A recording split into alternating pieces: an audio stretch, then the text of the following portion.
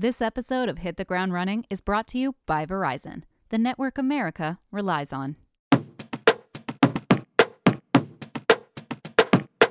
You are listening to Hit the Ground Running, a Fast Company podcast where we help young professionals uncover how to make it in the ever-changing world of work. But today, we have a bonus episode. We're talking about something a little different. We are talking about the fact that we'll probably never own homes. Yes, sadly.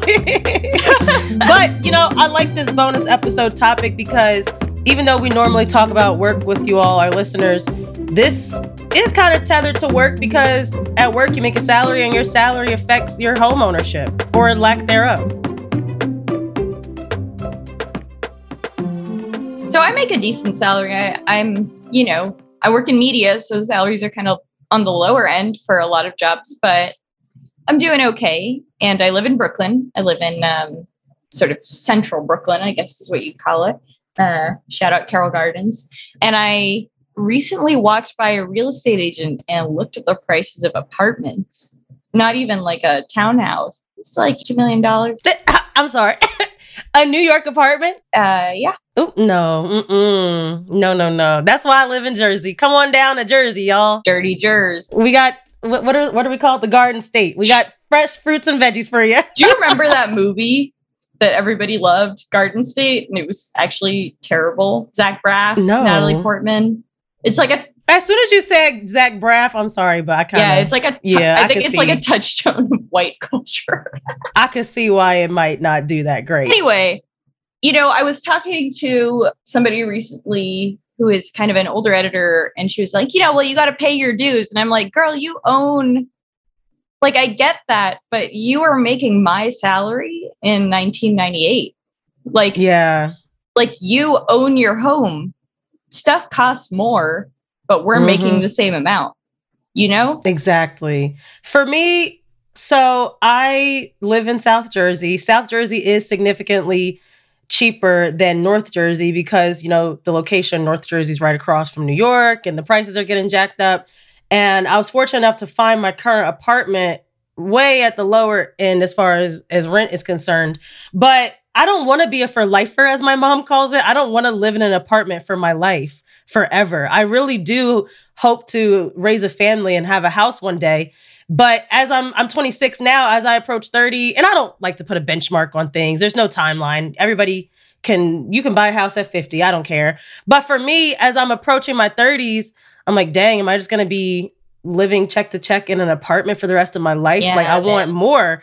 But like you said, it is hard as a mid-level employee, not making that much. You're just trying to get by. You're just trying to pay your apartment rent, let alone save for a house. So it is hard. I mean, could my saving be better? Probably. I don't spend crazy. Well, Christina, you know that if you spent less money on lattes and avocado toast, you'd be able to buy a home. I hate when other generations try to give our generation that advice because it's like, yeah, I could skip my Starbucks every morning, but I would have to skip Starbucks for like 20 years to save enough for a house. Yeah. So is it really my coffee addiction keeping me from getting a house, or is it just the market? Is it just the capitalism in the system? Yeah. I'm like, hey, listen.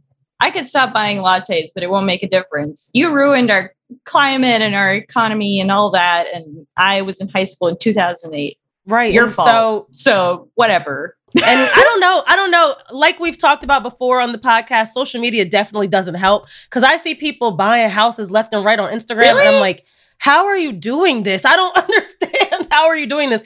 And no shade to anybody making those life changes with their significant other. But I feel like I would not buy a house with my boyfriend, maybe fiance or husband, but boyfriend, that seems a little, I don't know. I see people literally buying houses with their boyfriend or girlfriend. And I'm just like, seems a little premature to me.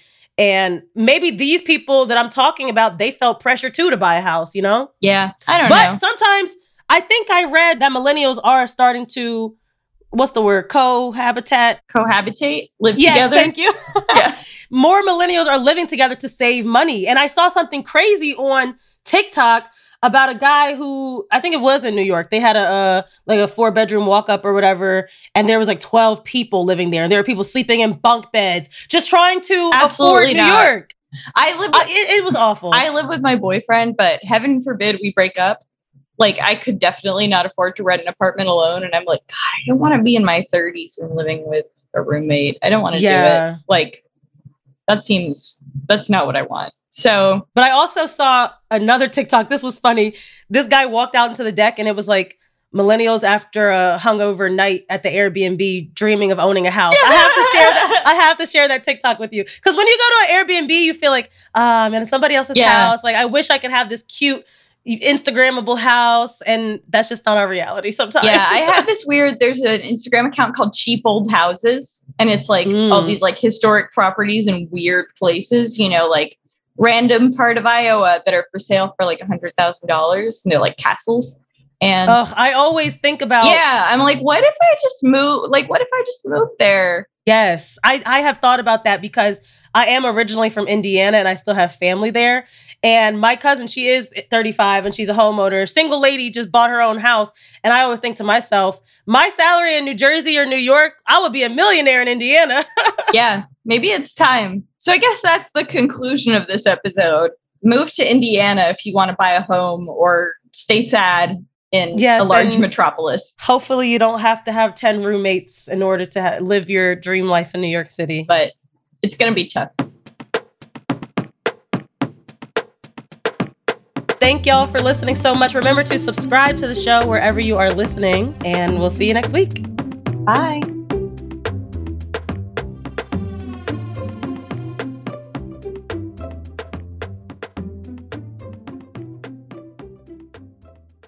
This episode of Hit the Ground Running is brought to you by Verizon, the network you can rely on for your phone and for your home internet. Find the plan that's right for you at Verizon.com.